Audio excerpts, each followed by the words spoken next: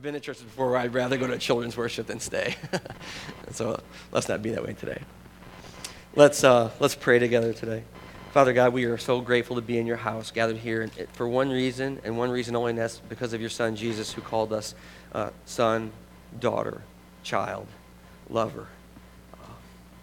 Pray, Lord, today that he might be glorified, that we might learn more about him, that your Holy Spirit, Lord, would descend upon this place and make stubborn hearts be free. Make hard hearts be soft. Open our minds because we have it all figured out. And teach us the truth today. We pray this and we give all glory and honor to our Savior Jesus. Amen.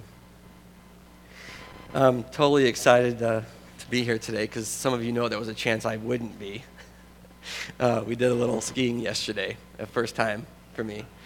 And I appreciated the sentiment of many of the moms who were there, who kept saying, and Fred Elke, just to be honest, who kept saying, "You're going to ski today?" "Yeah, I'm going to ski today." Like that. Like what? Yeah, I got 2 legs, 2 arms, I'm going to ski. I don't know. I appreciated their concern for me. It was a little unsettling, though, because I kept thinking, what am I getting into then? They keep saying, "Seriously? You're going to ski? How old are you?" One of the kids asked me yesterday, "How old are you anyway?"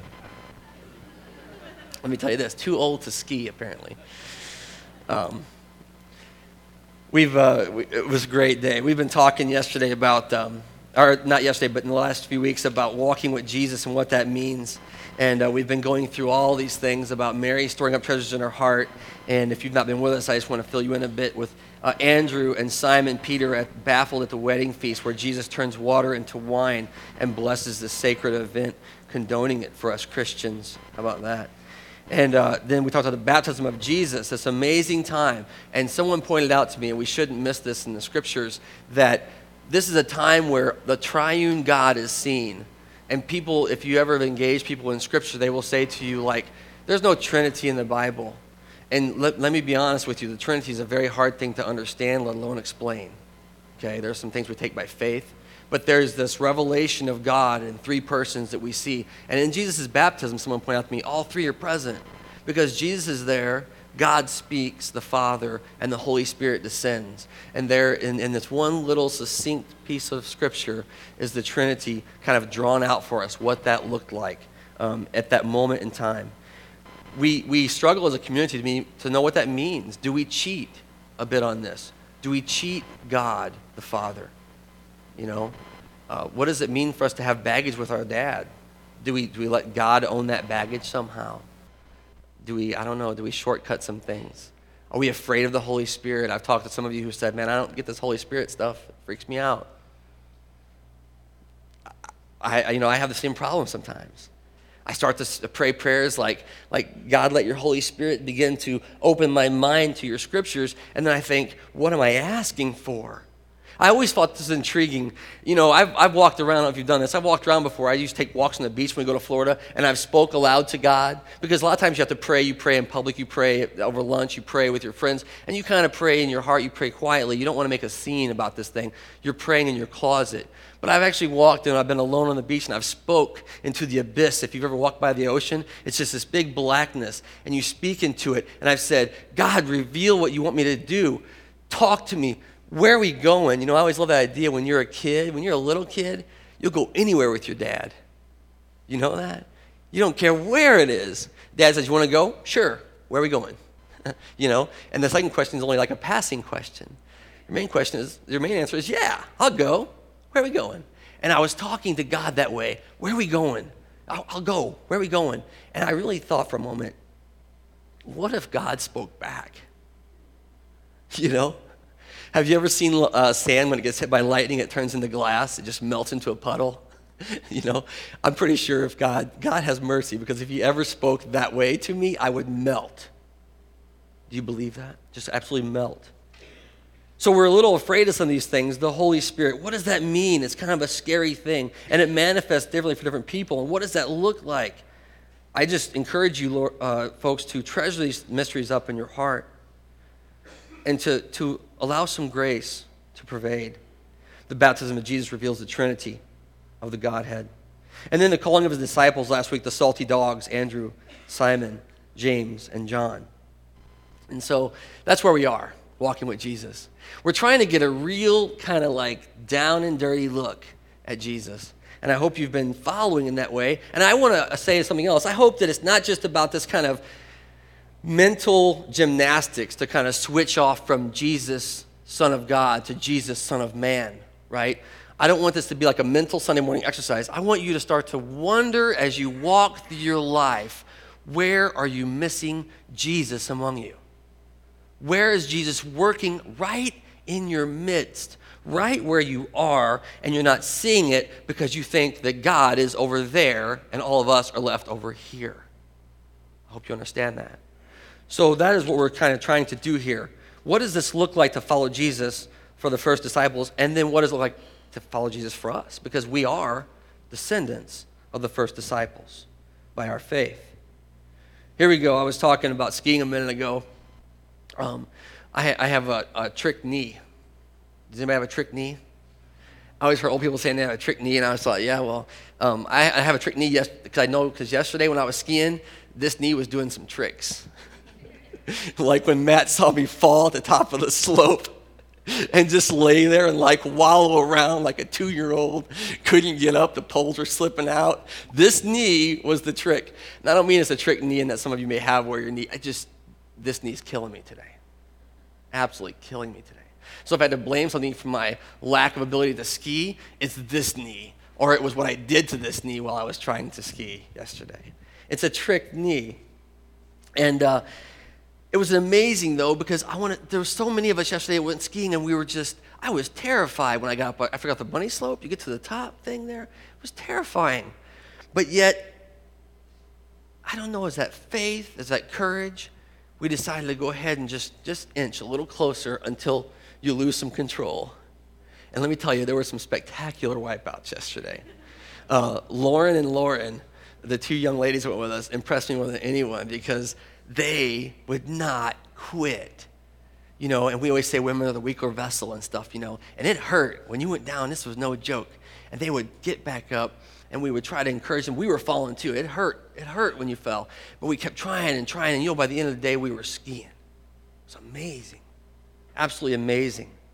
So nothing stopped us from pursuing this endeavor we had before us. I pray that's the way we are with our faith as well. We're going to read today from the book of Mark, the next piece of Jesus' ministry, if you will, the next kind of revelation of how he worked.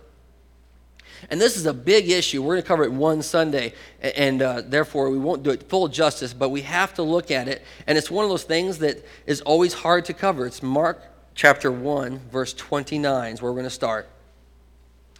And if you have an NIV, your header reads like mine. It says, Jesus heals many. Jesus heals many. Healing ministry is a very difficult thing, I believe, to understand. It's a very difficult thing to look at the scriptures and see the way Jesus works and know what's going on. And so I'm going to ask today that you look at the scriptures with me, and we'll discern together by God's grace what exactly is happening here with Jesus and his healing ministry.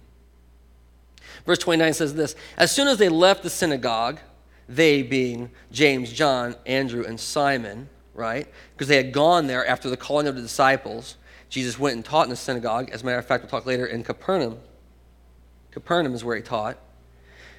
They went with James and John to the home of Simon and Andrew. So all 5 of these guys are rolling along, and probably some other folks who are following. And Simon's mother-in-law was in bed there with a fever. And so they told Jesus about her, right? They just kind of said, hey, my mother-in-law is sick with a fever. So Jesus goes to Simon's mother-in-law, and he takes her hand, and he helps her up. And it says, the fever left her immediately, it's implied there, and she began to wait on them. And I was just intrigued by this, because it starts off in this most subtle way. Have you ever had the flu or cold this season, It's miserable. And she's sitting there with a fever, and Jesus just comes in, and he makes it sound so easy, right? He just takes her hand and lifts her up, and she's healed. It's amazing. And so, we talk about what it looks like when Jesus heals, and it seems as though it's something that just pours out of who he is. It pours out of this idea of this being holistic, healing, holistic. Talk about holistic medicine these days. Complete care. Every type of healing. When Jesus would show up and touch you, it changes everything. My problem with this, of course, is I've been sick in bed before, and Jesus touches me, and I don't get up and I'm all better, right? That's not our experience. We still have pain. We still suffer. And there's even more questions than that about healing. But Jesus says, Mark says, he took her hand, he held it. To take her hand there, it's like to hold it with authority. It's not just he went over and kind of took her hand, like gently, tenderly. He took it as if he owned it, as if he had some dominion over this. Jesus is going to start to expand his reign as king. And he's going to start in these most subtle ways with individuals, touching them like this and wrapping his hand around them and claiming them. And then he pulls her out of this hollowness that she's in. He helped her up. He aroused her. It's the same idea of waking her from sleep. It's the same word. It's like, get up, get up, get up. You're okay. And she had a fever, and it says the fever left her. It was gone. You know how much it left her? It divorced from her. That's what the text says. It was done with her. This is what Jesus does. And she began, this is interesting, we talked about how whenever you follow Jesus, we talk about baptism, you come up, God is pleased, you get the Holy Spirit, and your ministry begins. This is what it says. She diakonosed, she diakoneo them. This is the, you all want to be a deacon, and you all want to be a deacon, It's a woman deacon. Because she got up and she started to serve the tables. She started to wait on them, meet their needs. We, coming out of a church background, we got the deacons up on this high holy mountain, brother. They're supposed to be walking around the tables. You ever seen those guys? Wiping them after you get done, leaving the tip. Those are deacons. And she got up and she was a deacon to them. Well, that evening, after sunset, this is between 6 p.m. and dark, it says, between sunset that evening, the people began to bring to Jesus all the sick and all the demon-possessed. And right there, I'm like, well, now wait a minute. Because how does that happen, first of all? You heal a mother-in-law in the privacy of a home, and all of a sudden, everyone starts showing up their sick friends, And then that's fair enough. But then demon-possessed people come out, too. And I just thought, and there's another thing, right? I'm like, a demon-possessed, what does that mean, demon-possessed? And in fairness, a lot of folks would have thought this is kind of the same thing. There were disciples who asked Jesus, why are these people sick? Is it because they've sinned? Is it because they're possessed by demons? What is going on with these people who are ill? We fully don't understand what's going on with our bodies, our systems of health. And they didn't either. And they bring these folks to them, and I'm just intrigued by that because it says, they bring the sick, those who are wearing misery. Man, you ever felt sick? I felt pretty sick last night after skiing all day. I felt pretty sick this morning when I couldn't walk up and down the stairs. And the demon-possessed, and I want you to hear this today because I was stunned by this. You know what it means to be demon-possessed? The definition we found here? It means to be under the authority of an inferior God.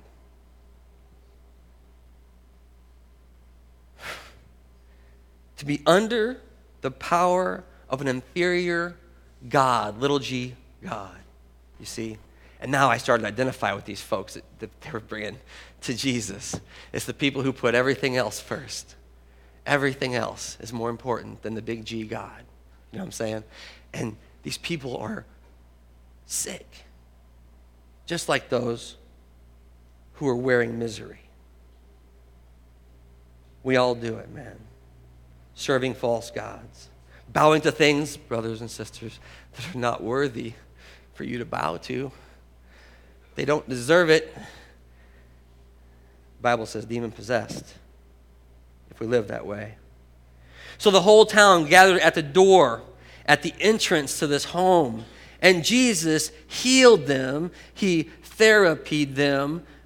the many with various diseases. He just started healing everyone who was coming in.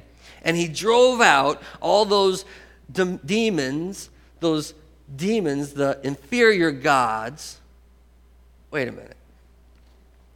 He drove out the ones that were inferior to God, but superior to man. The things that were inferior to God, less than godly, but still had complete control over human beings. And I want to tell you, if you've been around ministry at all for any length of time, you see people whose lives are ruled by things that are less than godly, but they have absolutely no control over. They can't beat it alone. Do you hear what I'm saying today? They can't stop it alone. And Jesus drives these things out of their life. They don't belong here in the holy temple of God. And he drives them out, the various diseases. But he would not let the demons speak because they knew who he was. These other powers, these other principalities, these other things that were ruling in people's lives knew the truth before Peter confessed it. Do you hear what I'm saying? They knew the truth that this guy was the Son of God. They knew the truth that this human being somehow had authority over them to drive them out. And they left. And he silenced them.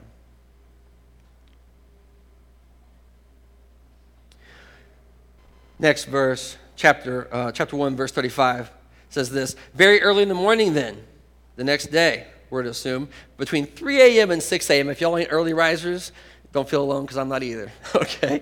Between 3 a.m. and 6 a.m., it says, while it was still dark, Jesus got up, left the house, and went off left to a solitary place. This is a lonely place. This is a place of desert. It's a place that John could understand. Jesus got up from this house. Can you imagine the commotion? The night before, the doors was packed. They couldn't get, I don't know how he finished. How did Jesus ever finish healing these folks the night before?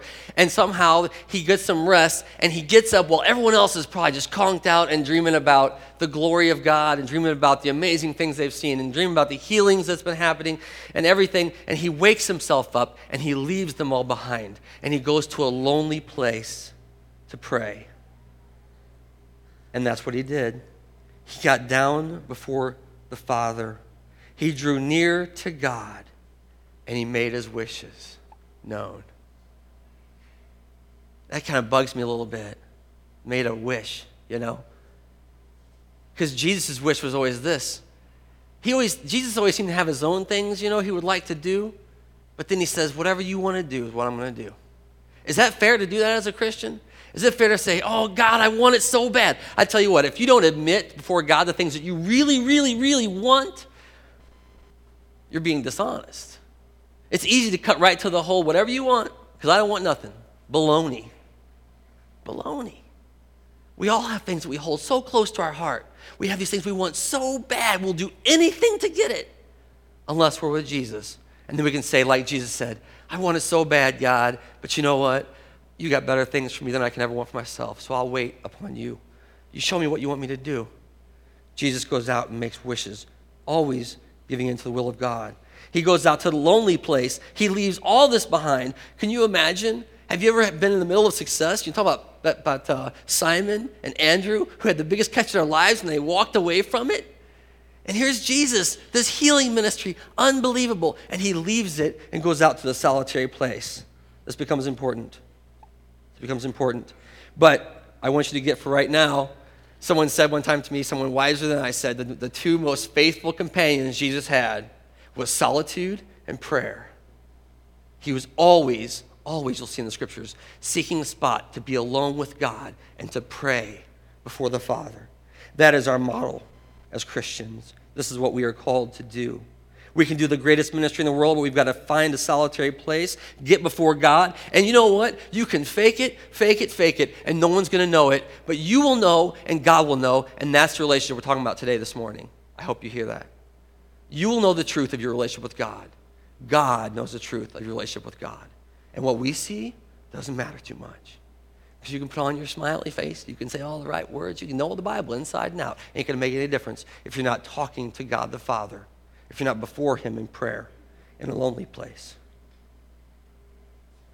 Simon and his companions, here goes Simon, right? Simon Peter, you gotta love him. He comes and they go looking for Jesus. And I love the way it says looking, because actually it kind of means they raced toward him. They wake up in the morning. Can you imagine? There might be people at the gate already, and they're going, where's he at? I mean, these people are going to have a lynch mob before long, right? And they run to find him. And they race out in the middle of nowhere, and there they find Jesus praying alone in the lonely place, in the desert, in this place where no one is at. Listen to their response. Here we go. They exclaimed when they found him. They Eureka'd him. Eureka yesterday. They exclaimed when they found him, everyone is looking for you. Now, isn't that funny? Do you see what they're kind of doing there? They're kind of calling him on the carpet. Where have you been? Sounds like Jesus' parents when he's in the temple, doesn't it? Whew. They race out there.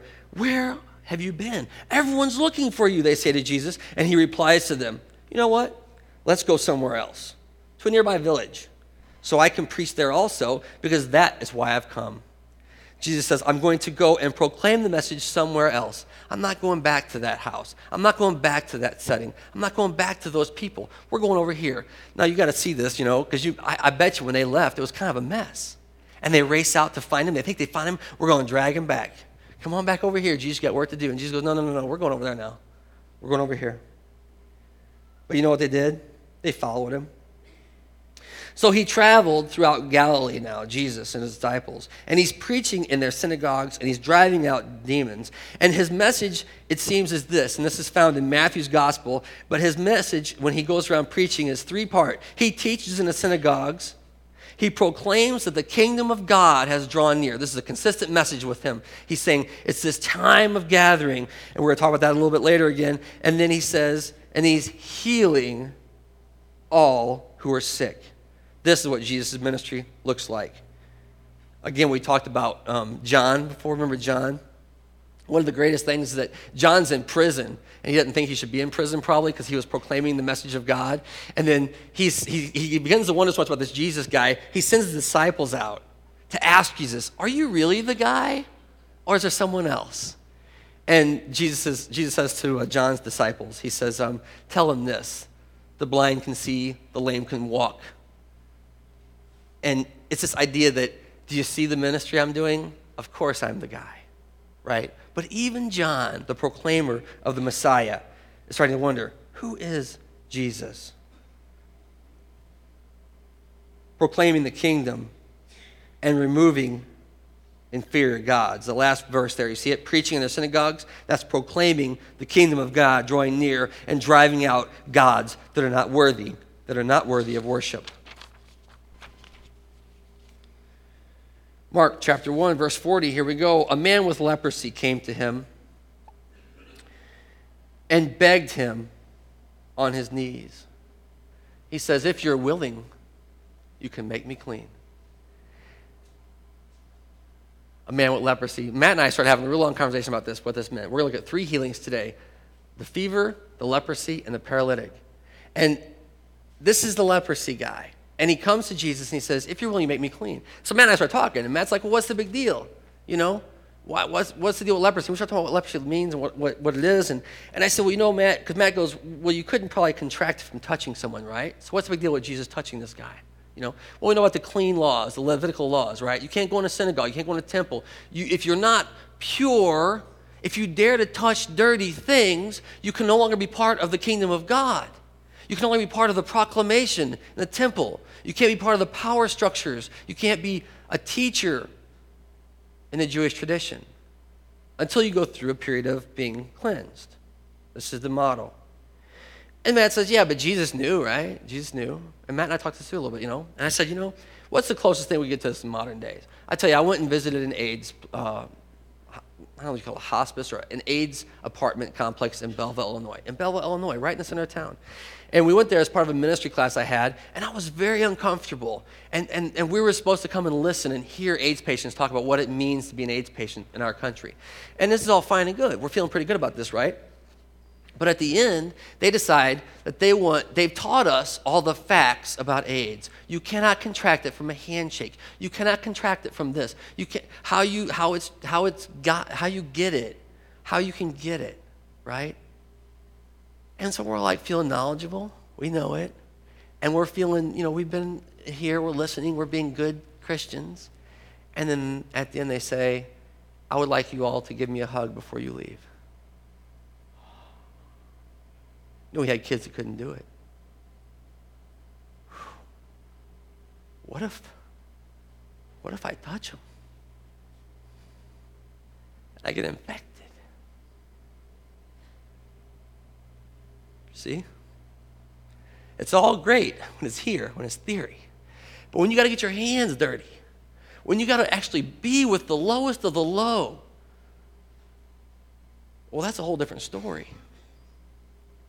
So I want to warn you about this next image coming up, because this is an image I found on leprosy. And I just want you to take a look at it with me to see what Jesus saw at his knees, begging.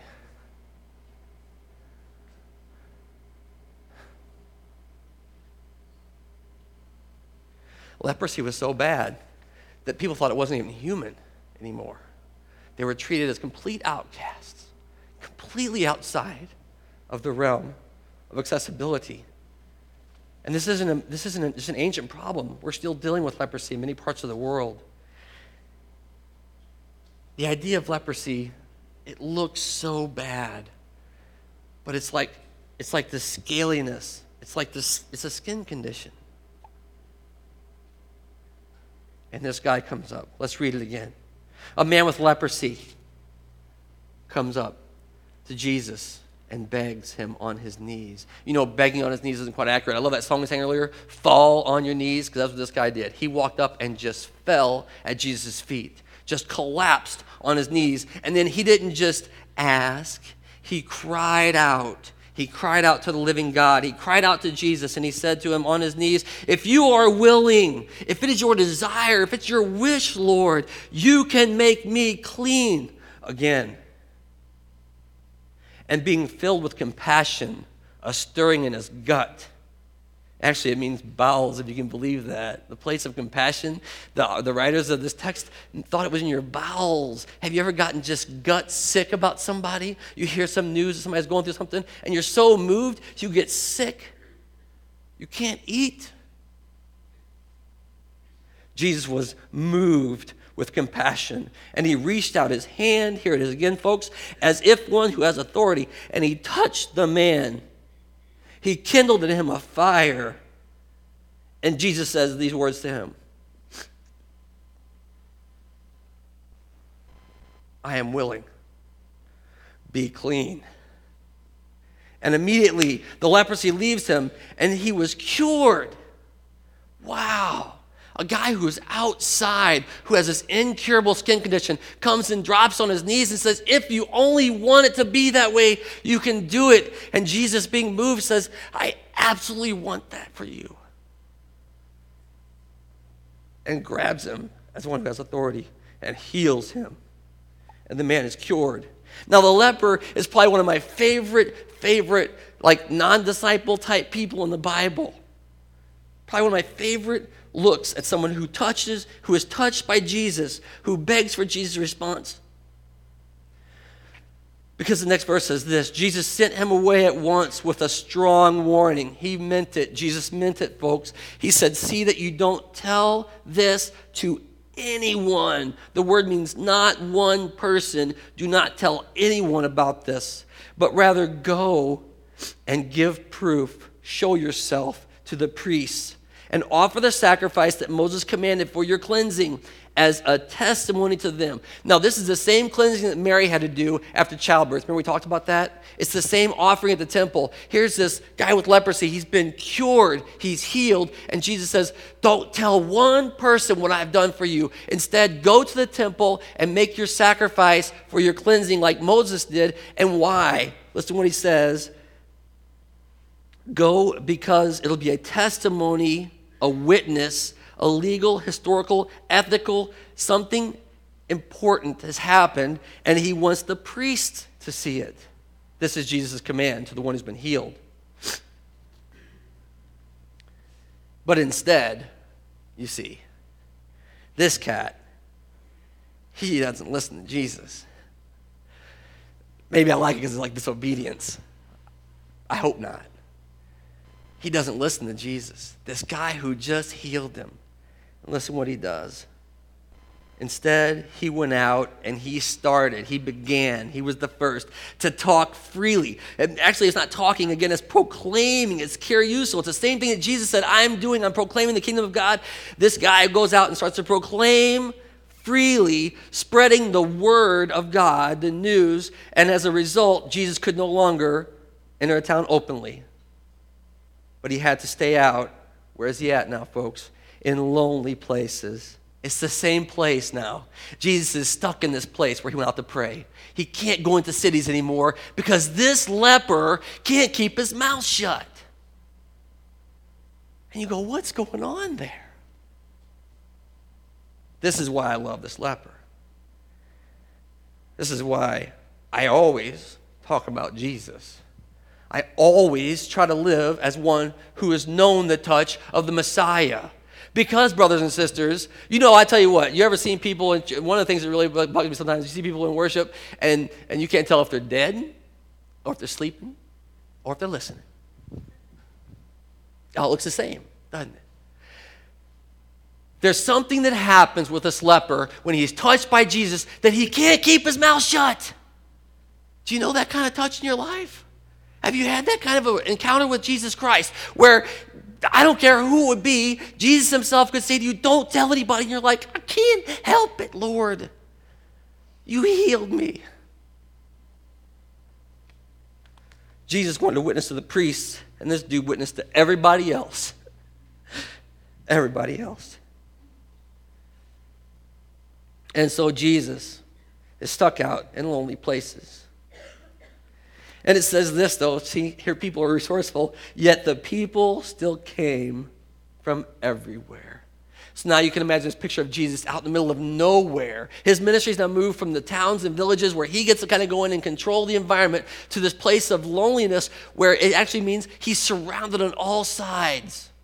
We're going to talk about this later in the coming weeks, man. This idea he couldn't get away from these folks. They kept coming. The needs are so great. We talk about that as a church. The needs are so great. They're coming from all sides, Lord. They're coming from all sides. And this is the place of Jesus. So a few days later, when Jesus again entered Capernaum. Now this is important because he's gone back now to where we started the story. This is the full circle kind of a story. He goes back to the place he was originally at, this house where the gates were, and he enters Capernaum again.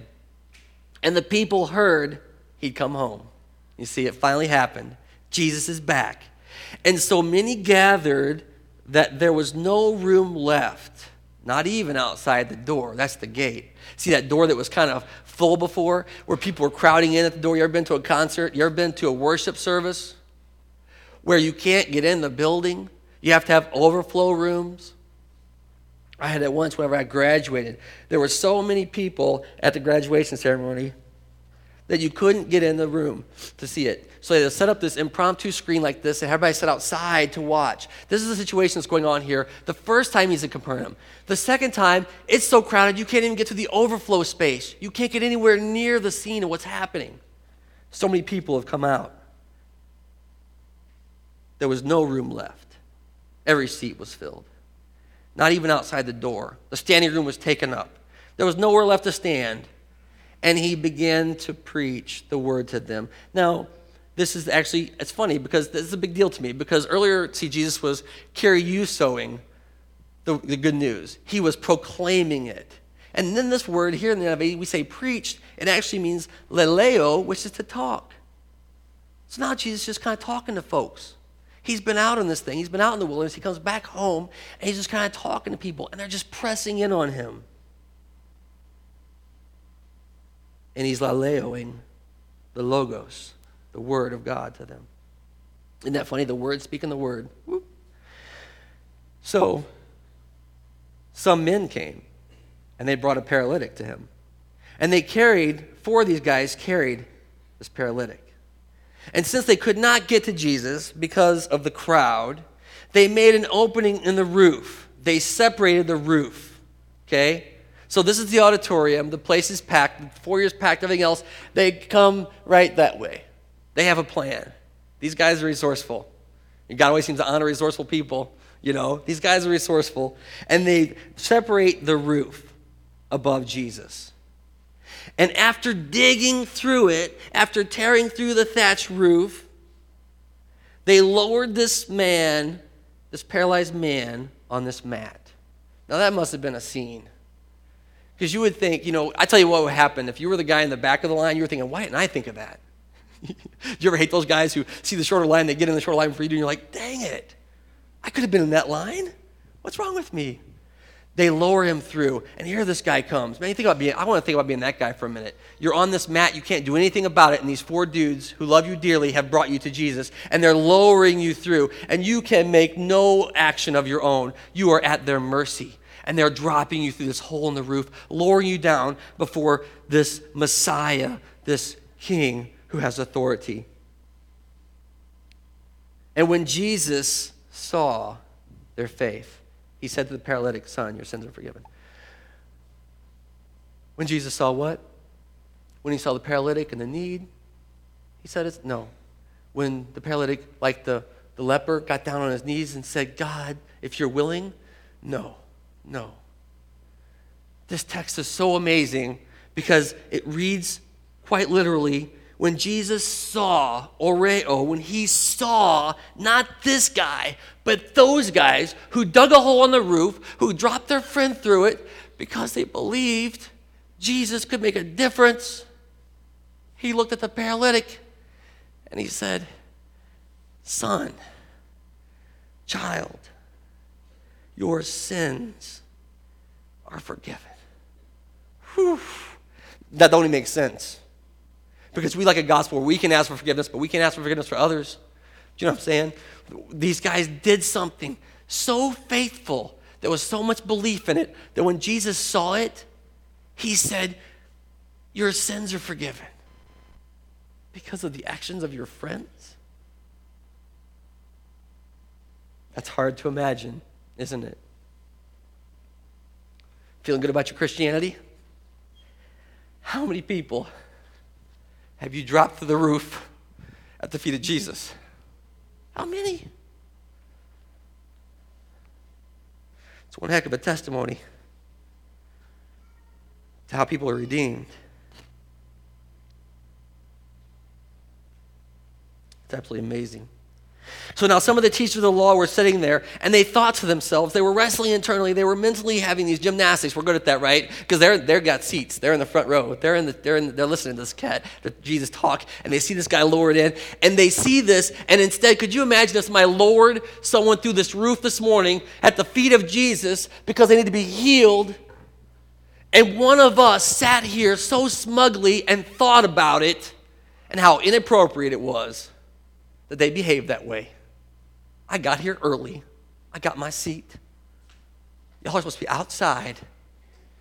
And these guys aren't following the rules, and they drop this guy through the roof. And Jesus says this thing, your sins are forgiven. And that's where they really get hung up now. They got something to run on. The scribes, the teachers of the law, those people who've been writing the law repeatedly for years, faithful to God, Yahweh, and they start to think to themselves, why does this man talk like that? He is speaking evil. He's blaspheming. Who can forgive sins but God alone? That's a great question. And at least they knew enough to ask it. And they were so concerned that this is all going wrong. This can't be of God. And immediately, Jesus knew. He became fully aware. He completely knew in his spirit that this is what they were thinking, where? In their hearts. So these folks aren't moved with compassion. They're thinking the stuff in their hearts. They're pondering. They're wrestling. That's all good. But Jesus comes fully aware of what they're thinking in their hearts. And then he speaks to them. And he says to them this, why are you thinking these things? Let me ask you a question. Which is easier? To say to the paralytic, your sins are forgiven, or to say, get up, take your mat, and walk? Now that's a question that Jesus wanted to ask. Why are you having such a hard time believing that the Son of Man can forgive sins? Right? And they say, because we never heard that before. This is a whole different thing. Makes no sense to us. And Jesus says, well, which of these would be harder? To say, cheap words, man. Your sins are forgiven. But they knew they weren't cheap. They knew this was the big thing Jesus was saying. The forgiver of sins. Or to say, get up and walk. And what's their response? They don't say nothing, but what's your response? If Jesus says, which is harder, you would say, well, it's far harder to make him walk. Right? Makes sense to me. And Jesus responds like this. But that you might know that the Son of Man, that's Jesus, we're talking about his humanity, this person of Jesus, fully God, fully man. I'm not trying to discredit his deity here. We can't do it. He can't do it if he's not God. But that you might know the Son of Man has full authority, the strength, the ability on earth here to forgive sins. ... And he turns to this paralytic whose sins have been forgiven. And he says, I tell you, get up, take your mat, and go home. And he got up, and he took his mat, and he walked out in full view of everyone who was watching. And this amazed everyone. And they praised God, saying, we have never seen anything like this. I love the response. I love the idea. And I tell you, do you ever get that sick feeling in your gut? You want Jesus, you want God to move so profoundly that people can't doubt anymore.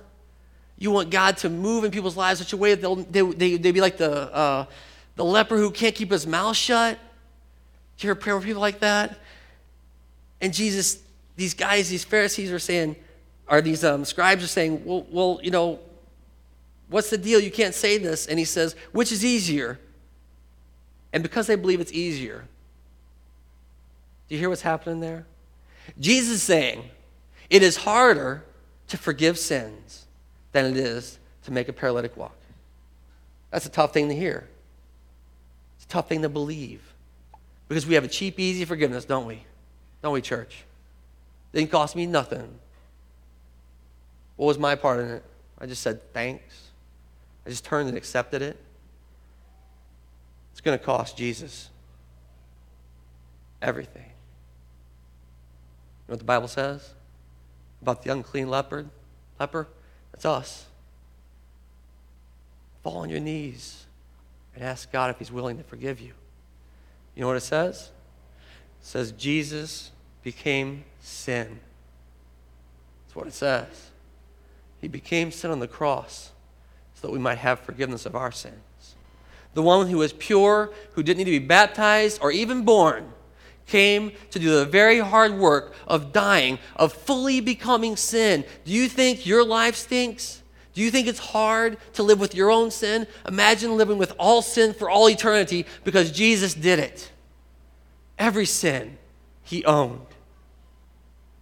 Which is harder?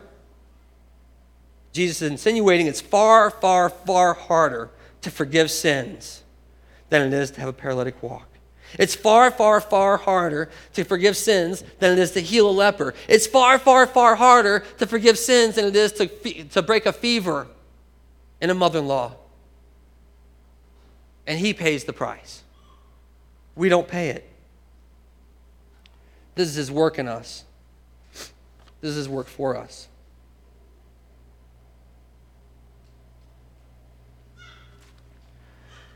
I'm going to ask the worship team to come back up. We're going to close today. If you are alive, if you are breathing God's air today, I pray you will not leave this place without responding to the word.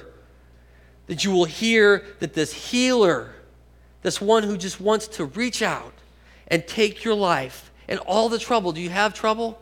Man, I got trouble. You know what's funny to me about pain and suffering? A lot of us have questions like, well, why is there pain in the world? Why do things hurt so much? Do you know what true illness is? I want to read something for you about leprosy. It says this: leprosy is actually caused by bacteria. And people who had it before, in the previous times to discovering this in 1920 or 1845 or something, had thought it was hereditary, even it was caused by sin. The reason I hurt, the reason I have leprosy? Leprosy is often referred to as the living death because it ravaged the body and left the victims deformed. You see, it's a disease that attacks the central nervous system, allowing it to impact nearly every area of the body indirectly. It's typically transmitted through airborne moisture droplets produced by coughing or sneezing or breathing.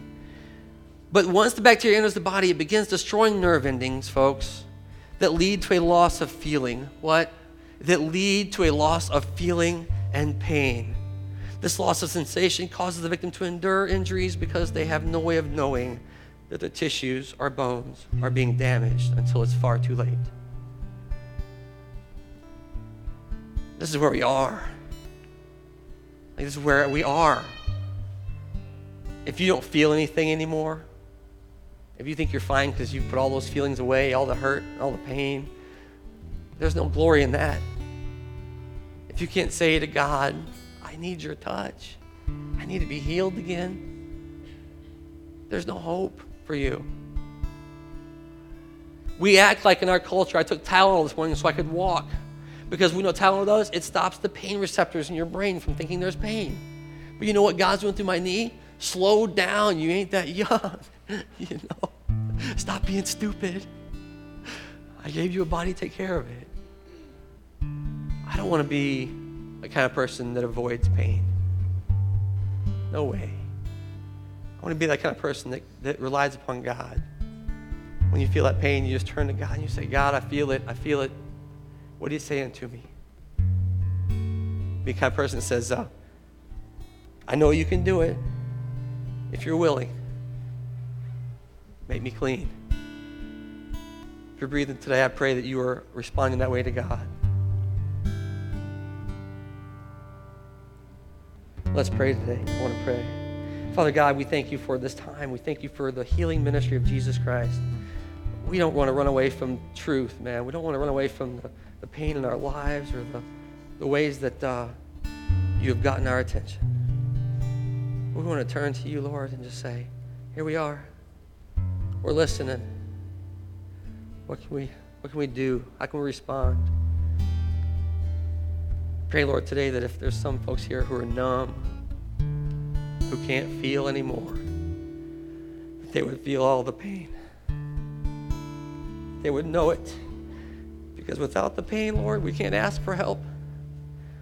Without the pain, we can't ask for forgiveness. Without the pain, we can't find the cure. So, Lord, today I just pray that there's those of us who are numb, I pray we would bring that stuff right to your cross. Drop it right at your feet. As awkward as it is and as paralyzed as we are, let that be our act of worship today to you.